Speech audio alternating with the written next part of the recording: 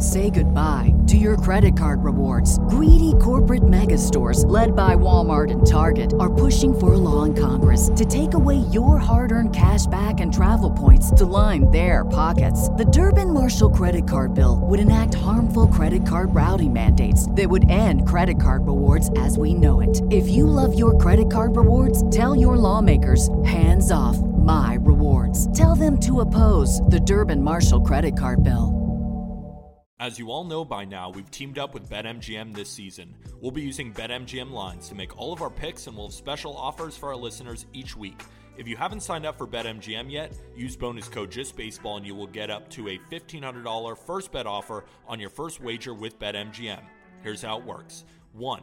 Download the BetMGM app and sign up using bonus code JustBaseball. 2. Deposit at least $10 and place your first wager on any game. 3. You will receive up to $1,500 in bonus bets if your bet loses. Just make sure you use bonus code JustBaseball when you sign up. Disclaimer. BetMGM.com for terms and conditions and must be 21 or older to wager. U.S. promotional offers not available in D.C., New York, or Ontario. Gambling problem? Call 1-800-GAMBLER in Colorado, D.C., Illinois, Indiana, Kansas, Louisiana, Maryland, Mississippi, New Jersey, Nevada, Ohio, Pennsylvania, Tennessee, Virginia, West Virginia, and Wyoming. Call 877-8-HOPE-NY or text HOPE-NY to 467-369 in New York. Call 1-800-NEXT-STEP in Arizona, 1-800-327-5050 in Massachusetts, 1-800-BETS-OFF in Iowa, and 1-800-270-7117 for confidential help in Michigan, in partnership with Kansas Crossing Casino and Hotel. Don't forget, if you haven't signed up for BetMGM yet, use bonus code JustBaseball and get your $1,500 first bet offer today.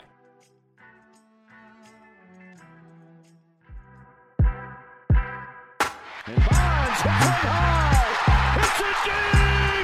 It is out of here. Here comes the hook. Got him. 20 strikeouts. He ties the major league record. Freeze hits it in the air to center. We will see you tomorrow night. The impossible has happened. Goal! Big fly, Ohtani-san! Towards the corner. It's back. It's gone. Welcome to Slam Diego. Thursday, September 21st, we've got another edition of the Just Baseball Show. I'm Aram Layton. He's Peter Apple, and we're going to be talking about a lot of different topics. Of course, season's winding down, only about 10 games. Too bad the Padres decided basically over the last 2 weeks to start winning, but it looks like it'll be too little too late for them, but we've got a lot of things going on. Carlos Correa's injury is the weirdest conversation that I'm looking forward to having.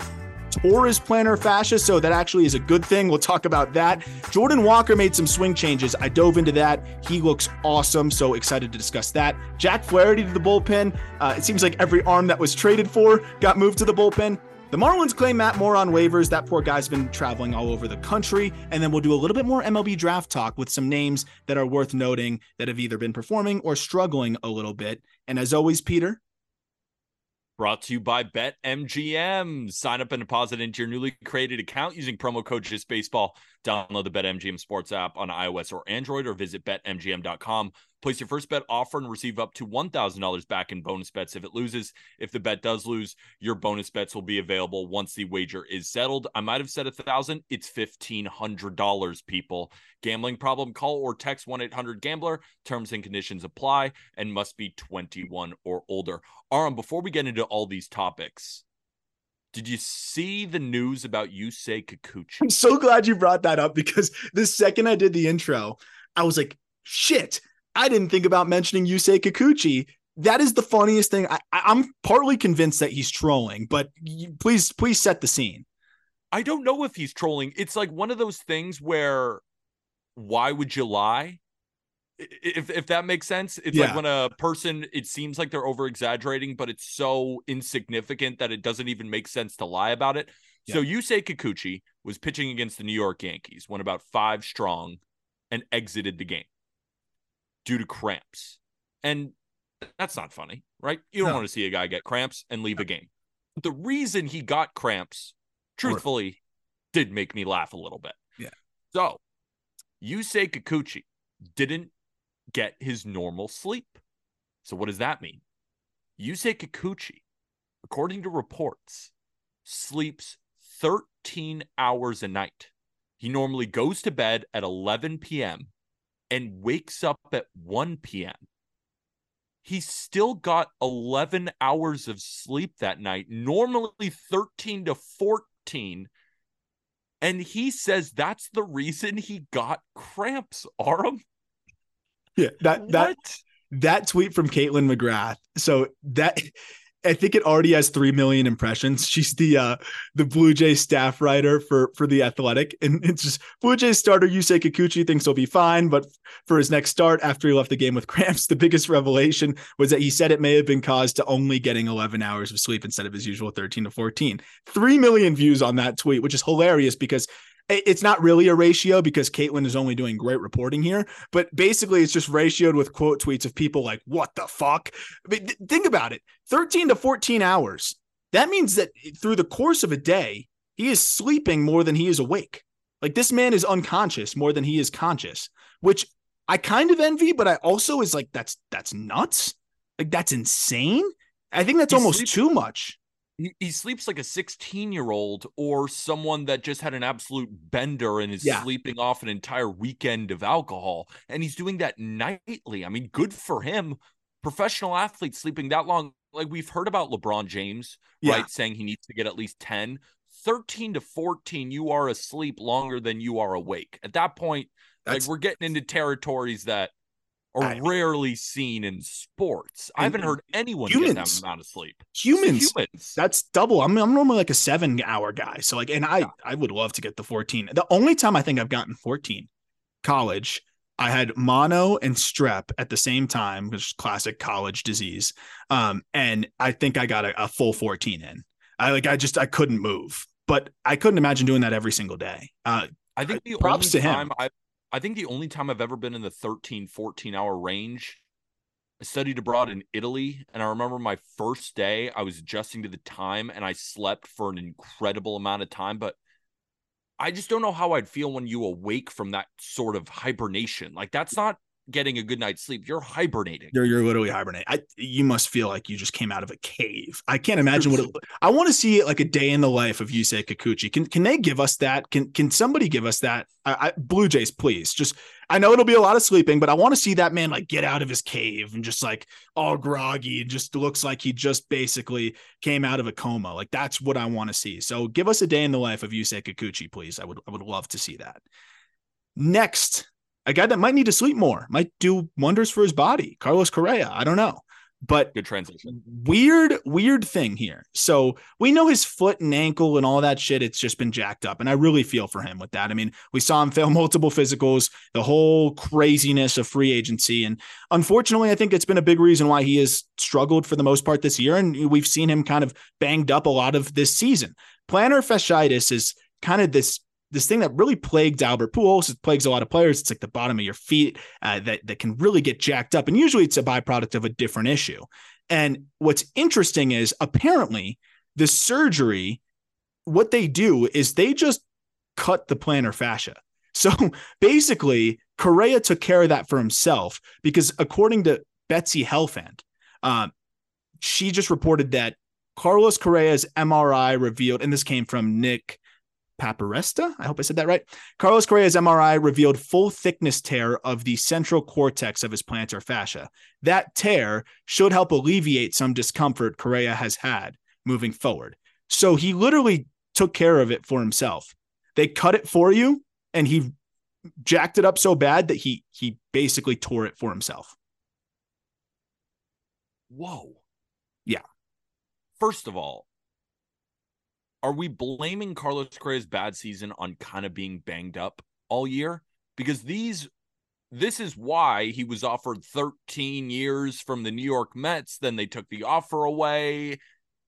Are the Twins just getting a guy who is going to be perpetually injured for the rest of his career? Because you look at the year that Carlos Correa has had, I hope it's all injuries and then he can come back. Because the reality is, Ezequiel Tovar of the Colorado Rockies put up a 1.8 F-WAR this year. Carlos Correa, 1.1. Among qualified shortstops, the guys beneath him are Javier Baez at 0.7 and Ahmed Rosario at 0.4. Carlos Correa, among qualified shortstops, has been one of the worst overall players. And the reason why I kind of want to blame it on injuries, because Carlos Correa was never known as this elite hitter. He was a great hitter, but he was known for the rocket of an arm and for being one of the best defenders in the sport. But those defensive metrics, not only are they not great, they're not good, they're not average, they are below average. He has not been a good overall baseball player this season. He's gotten his 18 home runs, but he's hitting around 230 with a WRC plus below 100. That is really, really concerning in year one of a 6-year contract worth over $200 million. Yeah. No, I think you hit the nail on the head there, because the defense is where it really stands out. When you see a guy that's just not having the same amount of range, just doesn't look comfortable out there. And again, the plantar fascia thing is definitely a big aspect to that, because what's defense all about, especially at shortstop? It's footwork. And plantar fascia, that's all about your feet. I've dealt with it, and I tried to go skiing, and I had to sit down in the middle of the mountain because it was hurting so bad, because you're trying to like flex and move your feet, and it can really mess you up. Like you just can't turn. Feels like you have knives in your heels. It's horrible. And I haven't had it to the point where I have a full thickness tear. And by the way, Nick Paparesta is the head trainer for the Twins. So the head trainer for the Twins thinks that this will actually alleviate the discomfort. So that is good news. So I do hope that, we know he has the other issues and the things that have come up in physicals. And I think that he's kind of been playing through that already. I'm hoping that maybe this plantar fascia issue getting rectified a little bit will allow him to just kind of be the normal play through the pain guy. I think this was just another thing that was affecting him, but it's really scary. It's hard to speculate on injuries and things, and hopefully he just comes back next year and is much better. But he hits the IL now. I think they were doing this to try to make sure that he's ready to go for the playoffs, but it's horrible timing, because then Royce Lewis right after like tweaks his hammy and really doesn't look comfortable either. So it would be like seamless. Okay, you can put Lewis at shortstop. Now it's a weird spot. They realistically need both of them. They need all hands on deck if they want to win, a World Series or even try to make a push for it. But man, I don't really know how to feel about this, because it's like part of me is like, damn, that's a big blow to lose Correa. But at the same time, like right now, losing Royce Lewis is a bigger blow. Way bigger. Oh, Carlos Correa has not been good this season. It's like the Twins just lost a little bit better version of Javier Baez. Like, I cannot stress how bad Carlos Correa has been this season. I think you can put him on a short list of the most disappointing players in Major League Baseball this season. Oh, I'm sure we'll do that. That also, we will, and people will get upset. That speaks to the consistency of the rest of the Twins, right? They have still led this division. While it has not been a good division, at the same time, they have gotten such great contributions from their starting pitching. The bullpen as a whole hasn't been great, but the back end guys have been nails all season long. And like you said, Royce Lewis is the best hitter in Major League Baseball history with the bases loaded. We've seen those 5 grand slams, but you look around the rest of the team and they are getting good contributions from every position outside of shortstop, their 6-year, $200 million guy. So I'm left here with the question arm, and I don't truly have the answer. I keep going back and forth on this because I keep wanting to blame the bad year on injuries. But at the same time, like I said, he came in, we knew that this was going to be an injured guy. Yeah. And the Mets decided they didn't want to do the deal at all. So they didn't feel that it was going to age long-term, and it's already happening in year one. So I'm left here thinking to myself, if I'm trusting doctors of other teams, Carlos Correa, this contract is not going to age well. I mean, that definitely seems like it's the case. And what's interesting is, hold on, we can't just buy into, of course he's going to bounce back. It's Carlos Correa. Like, we have no data to support that. No, it boils back down to the thing I said early on, which was like shocking news. Every time he kept failing the physical, like world-renowned doctors agree with world-renowned doctors. Like that seemed to be the case. One, the Mets, oh my gosh, could you imagine if the Mets had the season that they're having and had Correa on the books? That's a whole other side of it, which would have been just a nightmare. The other side that's interesting is like, I'm looking at this guy offensively, and you mentioned like data. The thing that's interesting offensively is he's hitting the ball as hard as he ever has hit it. Like the exit velocities are good. I really just think his legs are failing him. Like it's just, and especially on the defensive side, because if he was picking it the way that he picks it, like every single year before this one, yes, the 711 OPS is disappointing. But if he's a phenomenal shortstop like he's been, he's still a 3-4 win player this year. And yeah, we're saying, man, is this the new Correa? Like this isn't exactly what we're hoping, but you can say, oh, well, if he bounces back to a 780 OPS next year, that's still a 4-5 win player potentially. It's like Dansby Swanson-esque. Again, that's disappointing for Carlos Correa, but you're not terrified. Right now, if he's not playing good shortstop, I'm pretty terrified. I'm pretty terrified. So what do the Twins do? You just got to keep putting him out there at shortstop as long as he's healthy, and you just got to ride it out. Yeah. But that's a big blow because it's not like the Twins are the Dodgers or the Yankees or the Mets where they can just be like, all right, we'll eat the money. It sucks, but we'll just go sign somebody else. This is not that team. No. What's the last big time offer the Twins have given out outside of Carlos Correa? They don't give out $200 million deals. Buxton and that one didn't go well either already. And that one hasn't gone well. So it's going to make the Twins more timid in the open market, being like, we are clearly not doing a good job here. So not only are the Twins going to suffer what is happening on the field with Correa, I think it's going to affect the front office in future moves, being like, well, we have to get this thing perfect. And at the same time, there's going to be another team that is willing to risk the biscuit and outpay the Twins. Yeah. So this is a big blow, not just to Correa, not just to the Twins this year, but I think moving forward in his contract and the way the front office will operate. Yeah, I'm with you. And it's really frustrating because, and I feel for them because I love Correa. I love Byron Buxton. Those are two guys I love to watch play baseball, but that's upwards of $300 million. I think there's some protections that they have within both of those contracts, which fortunately that should help them a little bit. But just for round numbers, let's say $250 to $300 million contributed to, Correa and Buxton. And this is, again, like you said, this is not a team that spends a ton of money. So that really can handcuff them. And it's just, I feel for the Twins because they're going to lose Sonny Gray potentially. I don't see a way that they're going to pay him. Good that they extended Pablo Lopez. And I'm now looking at it, thank goodness they made that trade. And Joe Ryan's not going anywhere. And Chris Paddock's throwing 98, by the way, in his rehab start. What the hell? But there's just this level of frustration because they're two guys that should be, their cornerstone pieces, and Buxton and Correa can't stay healthy. And then the kind of next wave, the next face of the franchise, and Royce Lewis has torn his ACL twice and, just keeps getting hurt, whether it's a fluky injury at first base or now tweaking his hamstring. And it's just, I feel for Twins fans, man. It's got to be really frustrating with just the health aspect of things. Good thing they have Walker Jenkins. Yeah, that's actually a great point.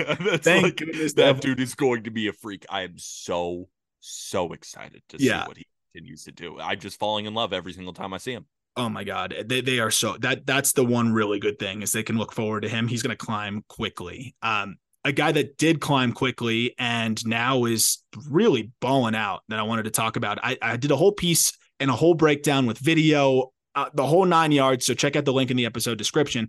Jordan Walker made some really awesome swing changes, Peter. And, doing that in the season's tough. And we were wondering why they sent him down after 19 games.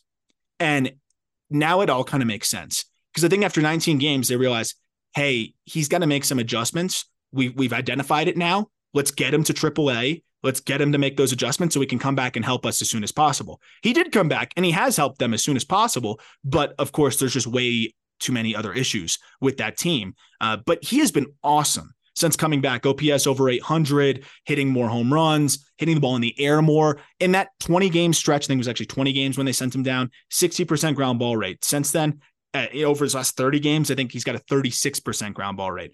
I won't get into all the minutia of the mechanical adjustments that he's made because there's video and data and a really detailed breakdown on that in the article if you want to check that out. But Peter, I wanted to ask you, with Jordan Walker now, and the F war, I think really sells him short because they said, hey, go play the outfield after 50 games in the minor leagues. Learning a new position in his rookie year. I'm not putting much stock into it, especially like if you're a 25-year-old rookie, maybe we're having another discussion. But at the end of the day, like Jordan Walker is 21 years old. He is the same age as Dylan Cruz. Like I'm giving him a second. 100%. And like you said, give him a second. Like they gave him that and he's been great. And actually in September, it's been his first month of a positive outs above average in the outfield so far. So small sample size. Getting better because he's a freak athlete. Like he's got a hose for an arm. My question for you is, do you keep him in the outfield now, or do you start to think about, life after Arenado or things like that? Or do you just kind of settle him into the outfield and just let him become an outfielder? That's part one for my question to you. And then part two is, has your perspective on Jordan Walker changed at all from when he was the number 2 prospect at Just Baseball going into this year and where he's at right now? Well, I'll answer the first question about what I would do. Would I move him over to third base? You still have Nolan Arenado for the foreseeable future. And I remember that his name was getting floated in trade talks. So was Paul Goldschmidt's, and you and I, Jack included, we said on the show, no way. There is no possible way he is getting traded. And this is the same show that was thinking maybe Juan Soto gets traded for the second time. And we were dead fast. Those guys are not getting traded. No matter if the Cardinals won 0 games and they went 0-162, they are not getting traded. I would have him just settle into a left field or right field position. I'm with you. Maybe you see him move over to right field, but it's not like the third base position defensively is that much more impactful than a corner outfield spot. Of course, it's more impactful, but I just need your bat in the lineup. And I would truthfully, if I was the Cardinals front office, which they will not do, if I was them, I would be like, what do you prefer? How do we make you the most comfortable at the plate? Like, what is your position that you feel long-term is the best for you? And maybe if you asked him, he might say third base, but he's not going to say, I hate the outfield, especially because he is also seeing himself improve month over month. You talked about it with the outs above average. Like, I feel like just the person, when I'm learning something new, if I'm taking myself back to my 21, it's going to make me better in other areas, which I'm already strong at, right? If I'm seeing myself improve, I even see it come up in the numbers, like I'm going to have then more confidence at the plate because overall I'm just feeling better. So I think it's a 2-prong approach. Like he's feeling more comfortable in the outfield. He's not thinking as much. Then it moves over to the plate with those adjustments. And I thought the biggest thing that you brought up, and the article, by the way, is phenomenal. You have to check it out on justbaseball.com. You did such a good job. I remember watching him early on in the season, and I was like, this guy hits the ball so freaking hard, but everything is a hard ground ball to shortstop. Everything is smacked to the third baseman on the ground. And I'm like, if he can just put the ball in the air, this is still going to be one of the premier power bats in baseball moving forward. What did he do? Lowers that ground ball rate, almost cuts it in half. What happens? He becomes a good hitter at 21 years old. Like the context surrounding these guys has to change. Like we're looking at CJ Abrams start to take a next step at 22. That's still a year older than Jordan Walker. What did we see with Bobby Witt Jr.? He went from a liability at shortstop and he was putting up power and speed numbers, but we're like we're still average offensive numbers overall though. Like exactly, to now one of the best shortstops in Major League Baseball. I have zero reservations about Jordan Walker still remaining one of the premier power bats in baseball down the line. And we're starting to see it click month by month. Like if I'm a Cardinals fan and I'm watching, I'm just looking for general progression. That's all. And that's exactly what happened. And if I'm a Cardinals fan sitting here, I am so excited from what I'm seeing. And I'm so excited for the future because this is not a guy that's going to get worse. These things are only going to get better and better because the swing is still good. It was just down on the ball. He lifts up a little bit. And again, check out the mechanics on justbaseball.com. But then you're seeing these balls continually just hit in the air. That's going to lead towards success, getting better at right field. I think this version of Jordan Walker will become one of the best outfielders in Major League Baseball in a couple of years. I'm with you. And it's a plus arm. And you mentioned like, how much does the defense matter? Both of those positions, it's like you got to hit at third and in right field. But if you're if you're the best third baseman of all time, which Nolan Arenado arguably is, like great, that you got that guy at third, and now Walker and right mashing. Like at the end of the day, Walker's value comes from his bat. Last 30 games, 311, 380, 547 slash line, 927 OPS, 10% walk rate, 22% K rate. And it's funny because people are like, oh, well, why does he just hit the ball in the air more? And that's why I wanted to dive into this piece. Like, it's fucking hard, man. Guys are throwing 98, 100 mile an hour fastballs in on your hands, hammers breaking the other way, sinkers running in on you. You have to have your mechanics so optimized and so consistent to be able to consistently drive the ball in the air. And to see the tangible adjustments and then to see the data back it up, if anything, I'm actually more optimistic on this guy. And it's funny because if you zoom out and you talk about how important context is, you zoom out and say, oh, this was the number 2 prospect in baseball. Some had him number 1 going into this year, and he puts up an 0.2 F, whatever his F4 is because of the defense. How could you feel better about him? I watched a guy struggle, get sent to AAA, which, by the way, he had never played in AAA. He had come up straight from double, make tangible adjustments, come back up, and get better and better and better as the season went on. And he was 20 at season start. If anything, I feel as optimistic as I've ever felt about Jordan Walker. And I think, like you said, I think he's going to be a right field power bat for the foreseeable future and could be a big X factor for the Cardinals next year as they try to, turn the tides here. You got the Hall of Famers and Goldie and Arenado. How can you have another impactful player? Have Jordan Walker make that leap to all-star caliber, which I think he can do next year. And I think it's so cool, too. Like, even looking at just his strikeouts and his walks, just like simple stats, right? How's your plate discipline looking?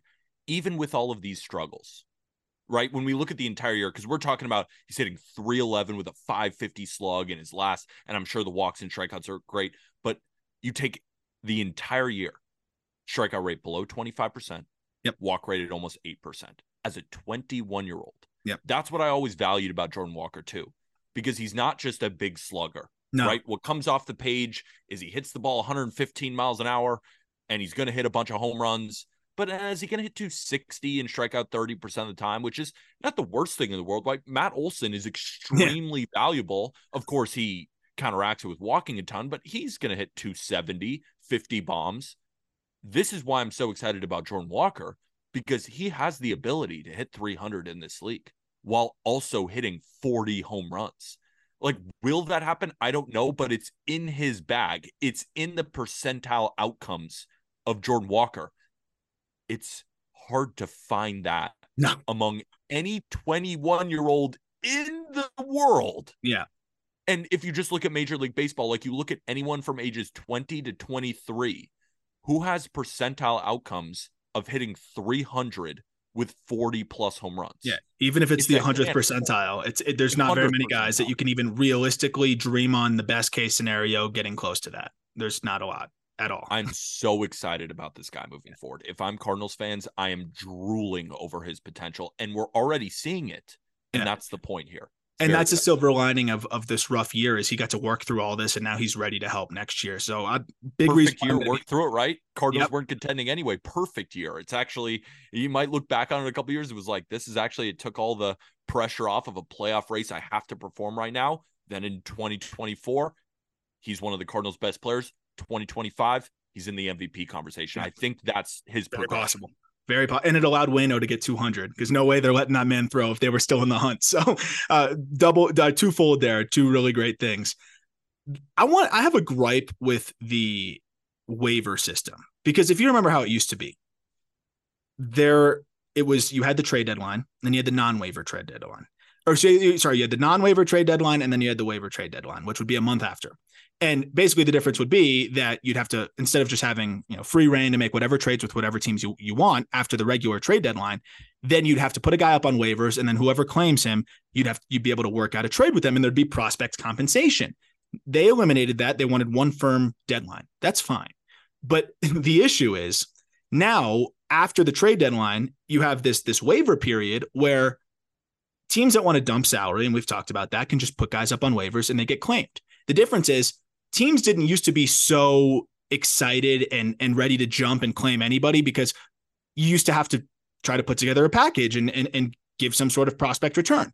Now it's just, no, you just got to pick up his salary and that's it. So teams are happy to claim whoever. I mean, we just saw the Guardians do crazy shit and then end up just being like, oh, wow, didn't work. Right. And we were hoping that it would, but they claim several guys to try to give it a last ditch effort because they're like, it's a couple $1 million. Why not? Let's give it a shot. Red, same thing. They already move on from Renfroe.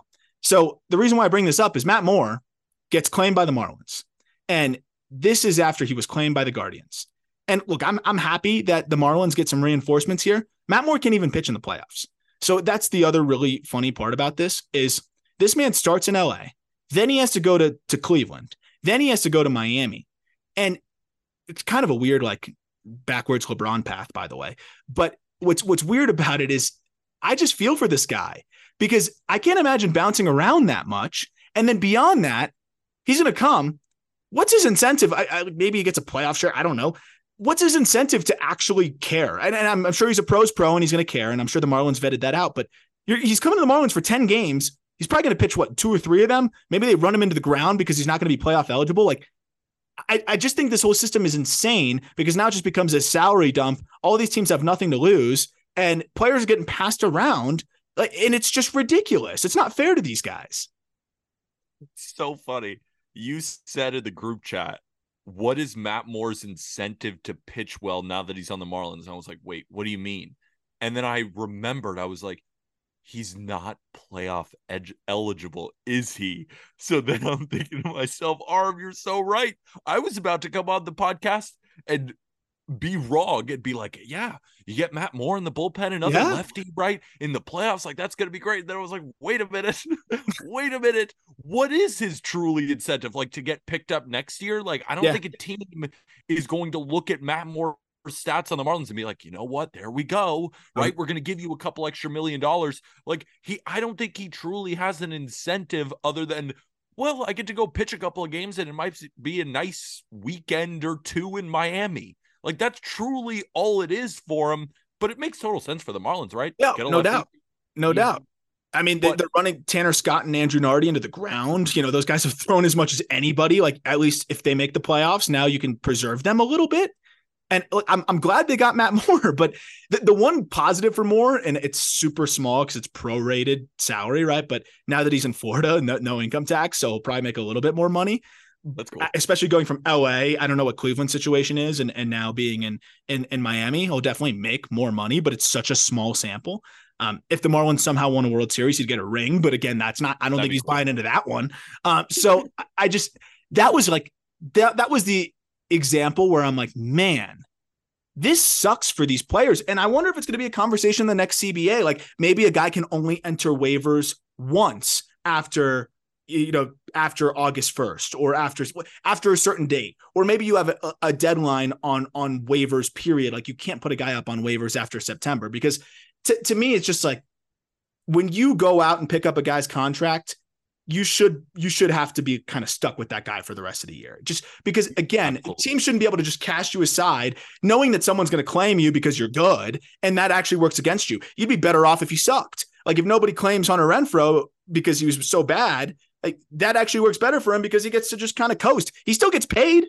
So it's actually worse if you get claimed. So playing well is almost is almost bad if your team wants to save some money. So that's where I think they need to figure this out. It used to take care of itself because you used to have to make trades and work something out. You don't have to do that anymore. And so there's no reason for these teams not to claim guys that they think can help them and not to cast them aside when they want to save a few bucks. And I would love to hear from Matt Moore. David Robertson's out here, complaining about being traded and saying how he didn't want to get moved and it's a pain in the ass. You got traded once and it was at the deadline. And it was to a contender. Matt Moore has been passed around from shitty team to team that was shitty, that was hoping they wouldn't be shitty and ended up still being shitty, to team that's hoping to make the playoffs.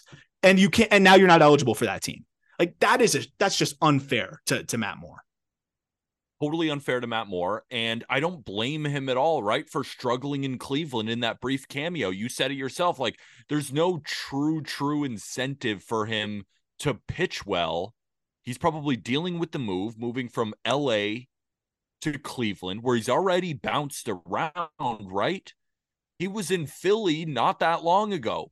So just that mental toll on a guy, baseball is hard enough. Yeah. Then when you throw in 4 cities in a year, right, in a calendar year, he's got to be all over the place. Now he's going to Miami. Like, he's probably dealing with so many moves. He's probably dealing with family members. Like, I think people forget the human side, that these guys are not robots, that traveling across the country, like we went to Seattle for the All-Star game festivities, and after Seattle, like, we were beat. Yeah. All we were doing was talking and going to games. Yeah. Like, I'm not trying to compare us, but what I am saying is, like, the human element of consistently traveling and performing at the highest level in different spots. Like, we talk about home road splits, right? You get used to a mound. You get used to pitching at a certain ballpark. You don't get that when you're consistently moving and moving. And just another guy, like, who hasn't been claimed again, but Hunter Renfroe, right? Hunter Renfroe is now put on waivers from the Reds because he didn't perform well in like a couple of weeks. 14 games. Getting 14 games, getting adjusted to a new place. Yeah. Like, you can't blame the teams. They're playing the system. That's the system that's in place, but it's a broken system.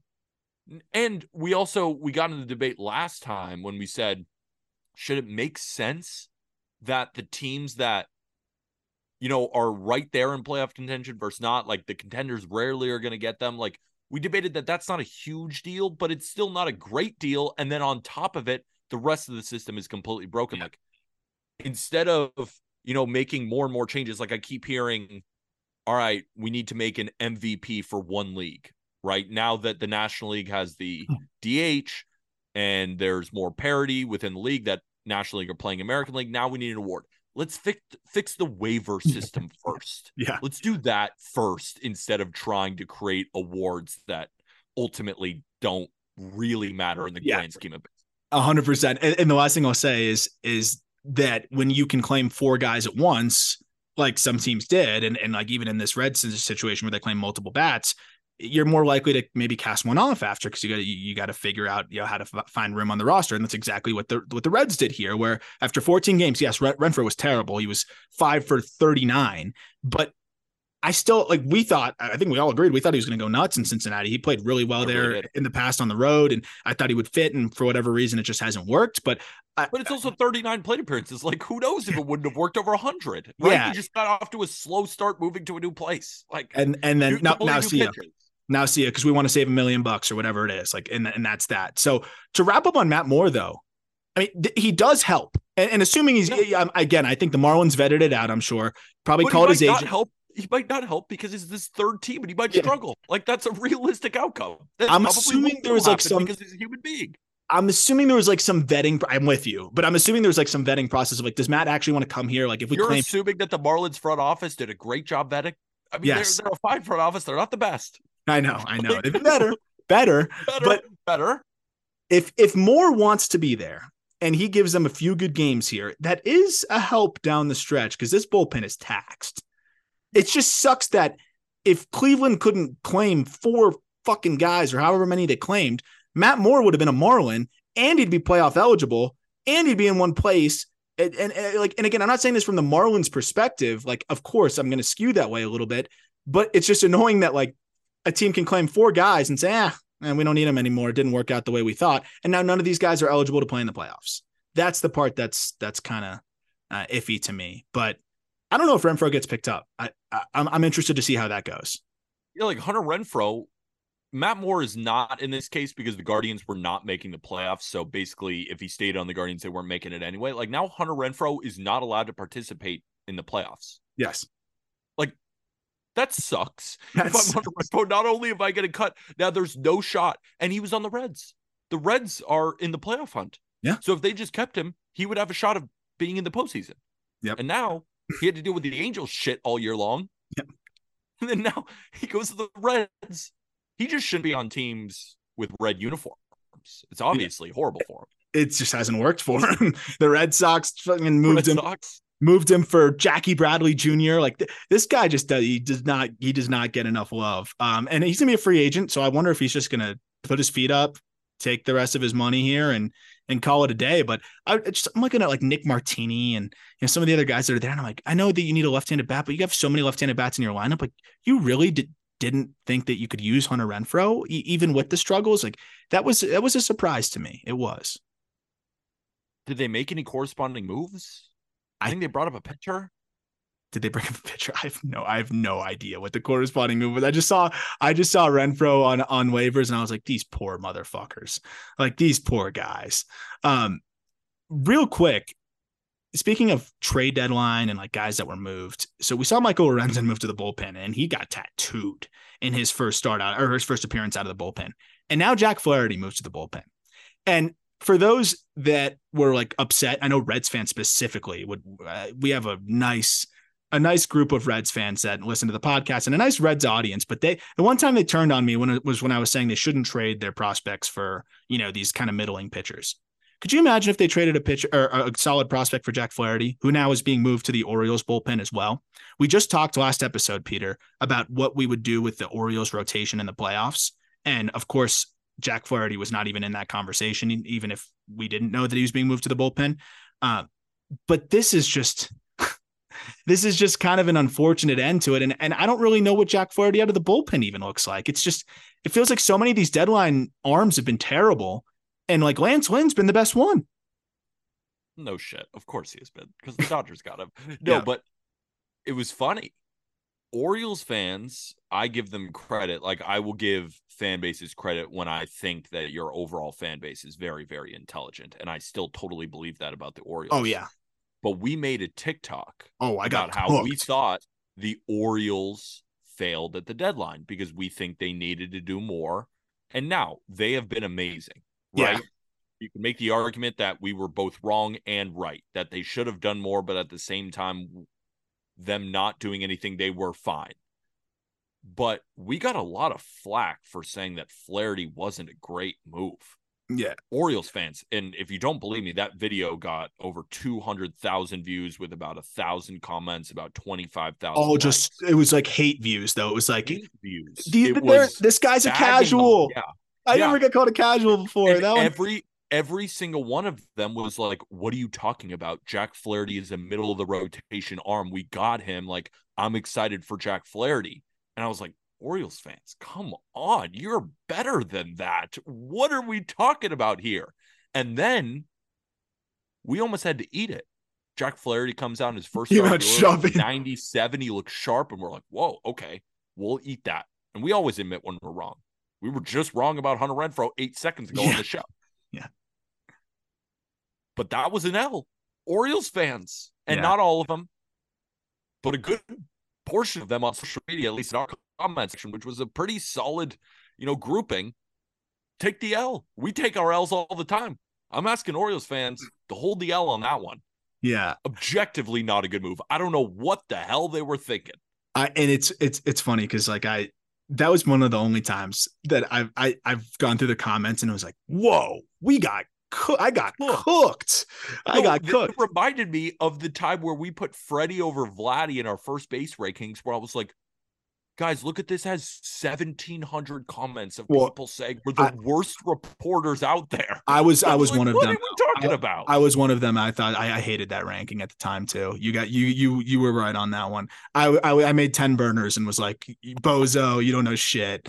Vladdy's him. But unfortunately, I was wrong about that one. Vladdy is a literal Dunedin merchant at this point. It's a little far. Dunedin. I think it's Dunedin. Dunedin. I'm like, what are you saying? A Dunedin merchant and a Buffalo merchant. It's a launch pad out here. But real quick, so listeners know, before we move on to the last couple topics, you need how many hits from Vladdy to hit your season long Prize Picks Prize Picks bet? Like, can you explain this? Yes. So at the beginning of the year, even if you're not a bettor, by the way, this is absolutely insane. We don't make much money, so this would change Peter's year. This is crazy money. So it would be insane if this worked out. So at the beginning of the season, 6 picks to win $6,250. I put $250 on it. So luckily, if Vladdy doesn't go over the amount of hits that I projected him at, I will still double the money. That's the great part about sick. Prize Picks. It's a flex play. So if you get 5 out of 6 right, 250 turns into 500.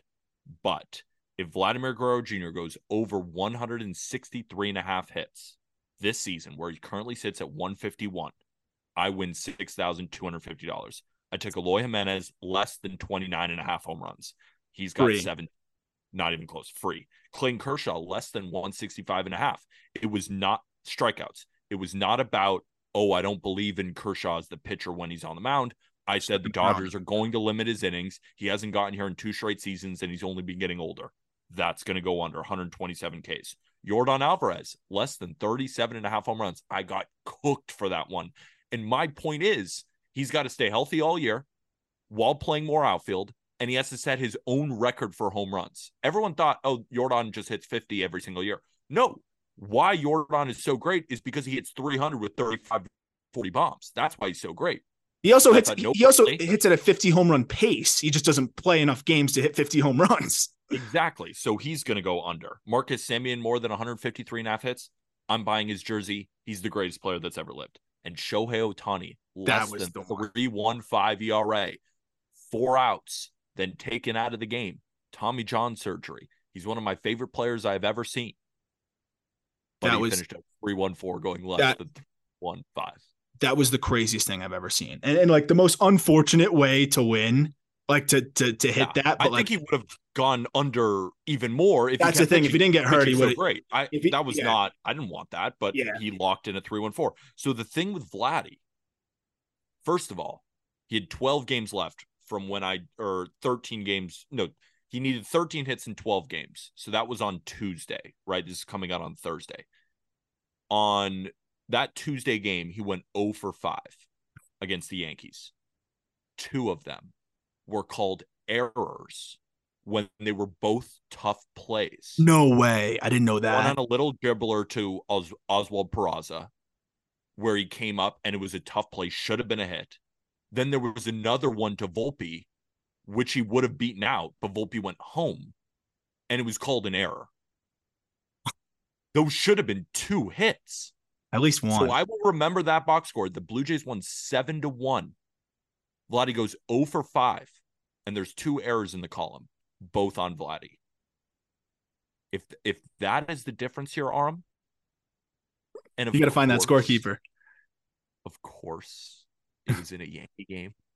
Like, my anger about the Yankees, like, it's of course in a Yankee game. It's just it's been fun watching that go, though. Hopefully Vladdy can just put it together for you, man. Like that game one time. I mean, he's also just been bad this year. He's hitting 265. That's a whole nother topic that we're going to talk about, and talk about disappointments. That's another one that we'll hit on. But before, I guess the last thing that I have, unless there's anything else you want to discuss, is the draft. And, you know, we hit on the draft. It's my favorite part. It's like prospects report about the draft. I just sit here and shut the hell up, and I add what I need to.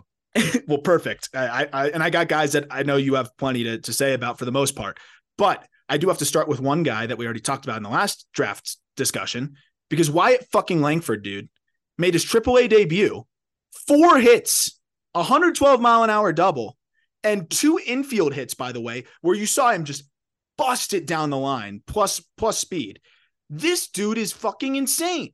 It's unbelievable. So he's got an OPS almost at 1,200 across every level now, and he's succeeding easily. 4 hits in his first AAA game.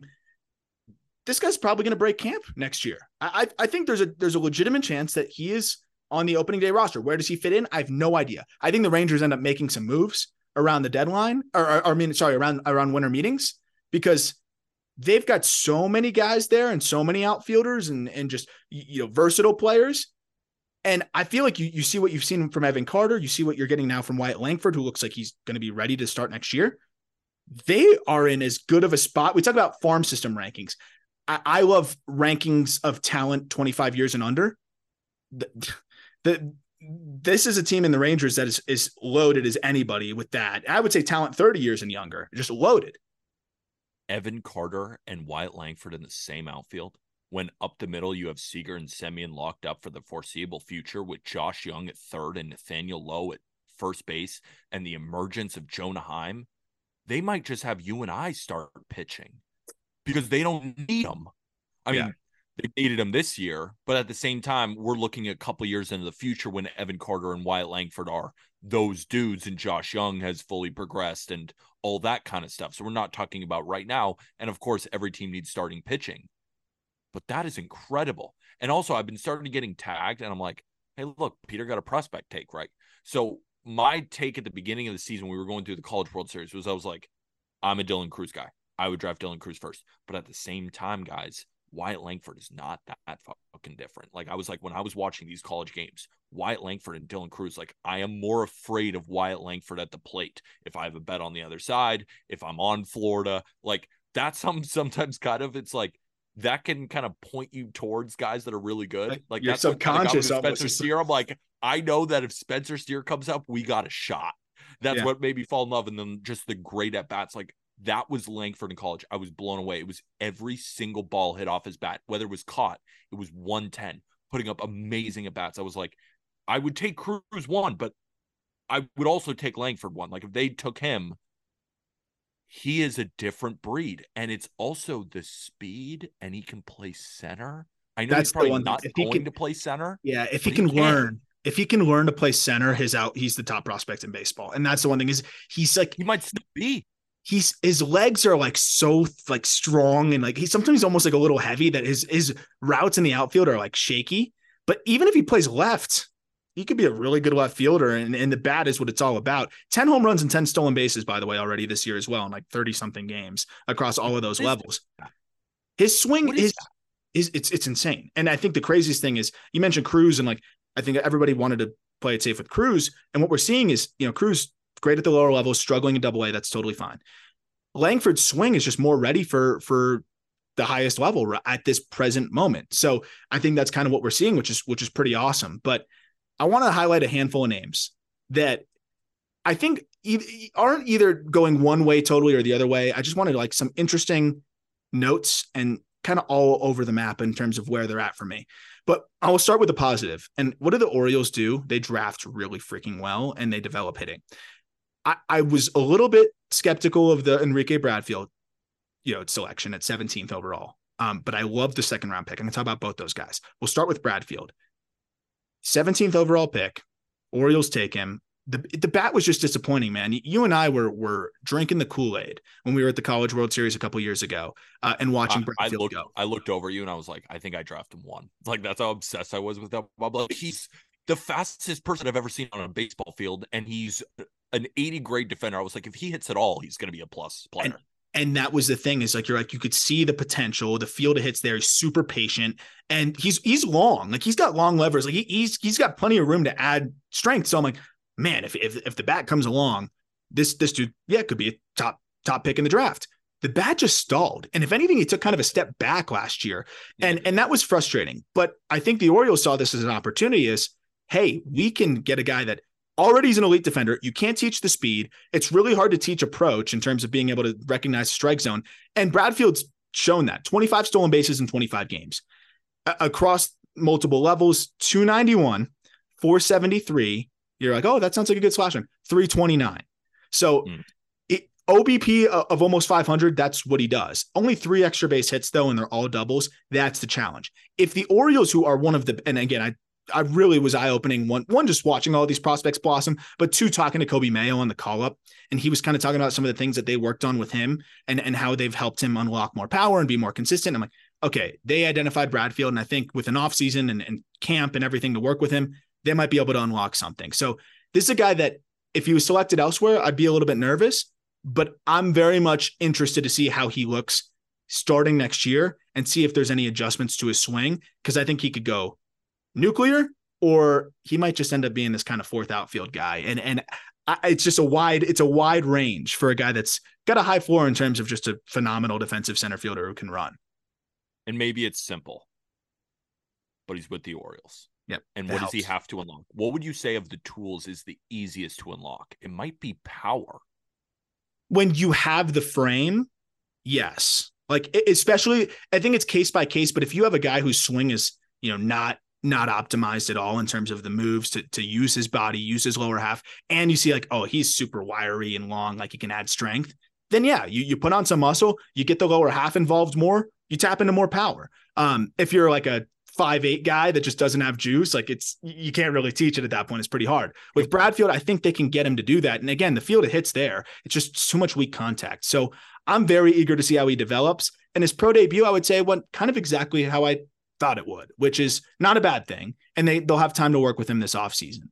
But the guy, go ahead. Hold on. Just one last point on Bradfield, but that's why I'm bullish on him, right? Mm-hmm. Because you put him in center field today for the Baltimore Orioles, and he's one of the better defensive center fielders in Major League Baseball. Yeah. You put him on the base pass, he's one of the best base stealers in Major League Baseball. You even put him at the plate, I think he's still getting on base at like a 330 clip.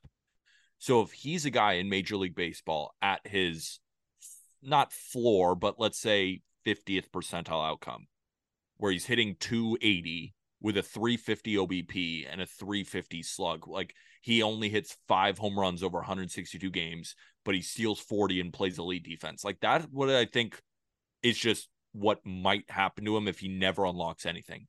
But if he unlocks 15 home runs and he unlocks more balls in the outfield, like I would say just a bunch of doubles. I mean, that's a 4 to 5 win player we're looking at. And I think that's the vision that the Orioles see. And if there's a team to buy in terms of a hitting lab right now, the Orioles are the team. Yeah. I mean, they have taken the mantle. Like other teams have pitching, other teams have overall better ways of developing both. But just from a hitting lab standpoint, this is the perfect player to go into the Orioles hitting lab and for them to unlock everything that he can be. Yeah. That's why I'm very bullish on him. 100%. If he was drafted by the Marlins, I think he'd be cooked. Like I'm not if in the wrong franchise. And that's the nature versus nurture thing. Like there's a lot of nurture with hitting, especially at this level now with how good guys are. So I think they got as much upside as they could get at 17. And they also get Mac Horvath in the second round. And this just fits the bill of the kind of hitters that I think they just crush it with in the second round. They find the Connor Norby types, Joey Ortiz in the fourth round. They just seem to find these underrated bats. And Horvath was awesome at UNC. And so far is off to an unbelievable start to his pro career. 22 games across multiple levels. I think most recently at high A, 321, 455, 603 slash line, 5 home runs, 12 extra base hits. This was, and I love it when there's a guy. Horvath for me was ID'd as, again, like one of I think my favorites outside of the first round bats. And the second the Orioles took him, I'm like, of course. It was the same thing with Connor Norby. One of my favorite outside of the first round bats. Orioles took him. I'm like, okay. That's where I'm like, okay, they're looking at some of the things that I guess I try to follow suit with. And there's a reason why their system's very good. So I'm very excited about Horvath. A little bit of swing and miss. He's kept it in check so far. And I'm intrigued to see how he develops. I think this is going to be another steal for the O's. Another name. The Orioles are doing well. Like, that's now becoming the least shocking thing I've ever heard. They are incredible at developing talent in those levels. Acquiring pitching, we got another issue. They're starting to. I'm saying acquiring of the trade deadline. That's a different. Yeah, they're starting to develop pitching a little bit, which is. They are. They're a great organization. They're turning overall, except they bag on their announcers and they acquire Jack Flaherty. They've made a couple of mistakes this year. Mike Elias is great. Whatever his name is, the owner is brutal. I already forgot his name. He's a forgettable guy. I don't even give a guy. Dylan Head, I've talked about him. Padres 25th overall pick. I thought he really showed out. Similar to the Max Clark situation.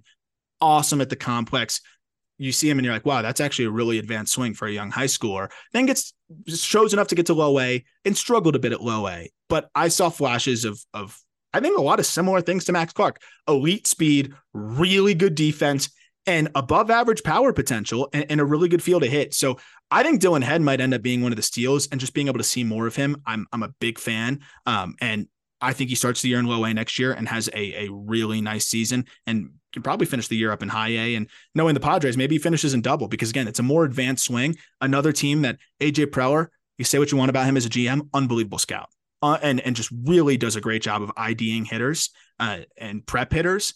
And Head is just one of those, I think, borderline 80 grade runner that I think is going to be a big time riser next year on the top prospect list, and was a top 100 prospect for us right after the draft, which is rare for somebody outside of the top 20 picks. Yeah, as much as we make fun of AJ Preller, we've always given him his shine as one of the better scouts that is a GM in Major League Baseball. He's phenomenal at it. Now, it's not all on him, right? He's not in the draft room alone by himself with his draft board, but it's the Padres organization headlined by AJ Preller, and what they've been able to do is grab these guys, and that's why consistently they can make these big-time trades, because they keep bringing up guys who are really, really talented. And this is just another one for them. Yep. And look at Jackson Merrill. When they took him, everyone was like, who? And then they took James Wood in the second round. Everyone's like, eh. And look at where those guys are now. It's really amazing. The Braves are interesting with their draft approach. And they always like to go with these kind of volatile arms, and they're always picking in the late first round. And Hurston Waldrop has been awesome. And I know Jack loves this guy. Waldrop was a guy I was kind of mixed on. It's very splitter dependent. I'm going to talk about that because the splitter is absolutely insane. But the fastball has been in the mid-90s. He's pitched between A, high A, and double A. 25 innings, a 1.8 ERA, 36 strikeouts, 13 walks. So there's some command questions there. But this dude, the reason why I like him is you're picking late in the first round. You're a team that's perpetually in contention. You want a guy that's going to be able to contribute one way or another. I think Waldrop has a chance to be a middle of the rotation starter, but he's going to have to develop, a little bit more of a breaking ball, and he's going to need to improve the command. But his splitter is almost, I think, big league bullpen ready now. Opponents so far this year, and I watched it through college, it's just disgusting. But opponents this year professionally, 2 for 32 with 22 strikeouts against his splitter. It's a 0.63 batting average. That will play, and that pitch, I think, gives him the floor of a reliever already. There was a lot of discourse surrounding Hurston Waldrop come draft time, because there was a group of people who were like, he might be the best pitcher in this draft, right? When you look at stuff characteristics, when you look at stuff models, they projected him as a frontline ace type guy because the spin rates, the velocity. But when I watched him at Florida, and this is why I was kind of in between, I was like, yes, I think he is the nastiest pitcher in the draft. Like, you can look at the models, but just watch him pitch at Florida. This stuff is unbelievable. The problem is his command stunk. Oh my God. And it was all over the place. And the splitter was amazing, but then he'd try and come back into the zone with fastballs middle, and it's a good fastball. But at the same time, like, these college hitters are getting better and better. And even if it's 95 and it's middle, they can hit it. Yeah. And he was getting hit. So it was like, I see the vision. If he gets in an organization and they're able to develop him, I can see it. I still think, just with his mechanics, he's always going to have command issues, but he'll be able to counteract it at his peak with a 30% K rate. Like, he would be a guy who would strike out everybody, kind of similar to a Blake Snell. Like, peak Hurston Waldrop could win a Cy Young one year because of the stuff being so incredible, but then floor Hurston Waldrop could look like those bad years with Blake Snell. Now, you would could be a reliever. Blake Snell could be a reliever. Like, you would totally take Blake Snell, but at the same time, I was like, his 100th percentile outcome is probably Blake Snell. Like, right. More likely than not, he's not really going to get close there. But what you're saying is, in the early goings of his minor league season with the Braves, he's showing that potential of what he could be, which is a frontline guy who does get his walks, but strikes out the world. Yeah, and I think he's going to lie somewhere in the middle, which is like middle rotation arm, flashes of frontline dude where you're like, holy crap, 12 punchies, shut out, but then just not enough consistency.